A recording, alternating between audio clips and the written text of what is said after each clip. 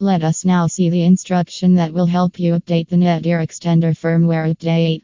The first thing that you need to do is to launch the internet browser of your choice. After that, it is advised to connect the device via an Ethernet cable for the router firmware update process. After that, type in the www.router.net in the address bar and then press enter. Then you will be taken to the login page of the router. You will see that the login page will prompt you to type in the default username and password for the router. The setup wizard is going to open and then click on administration. Then you will see the firmware update option. The option is going to vary from the different router models. After that, click on the check and the router is then going to check whether any firmware updates are available or not. If you see the Netgear extender firmware update, the setup wizard is then going to ask you whether you want to download and install it.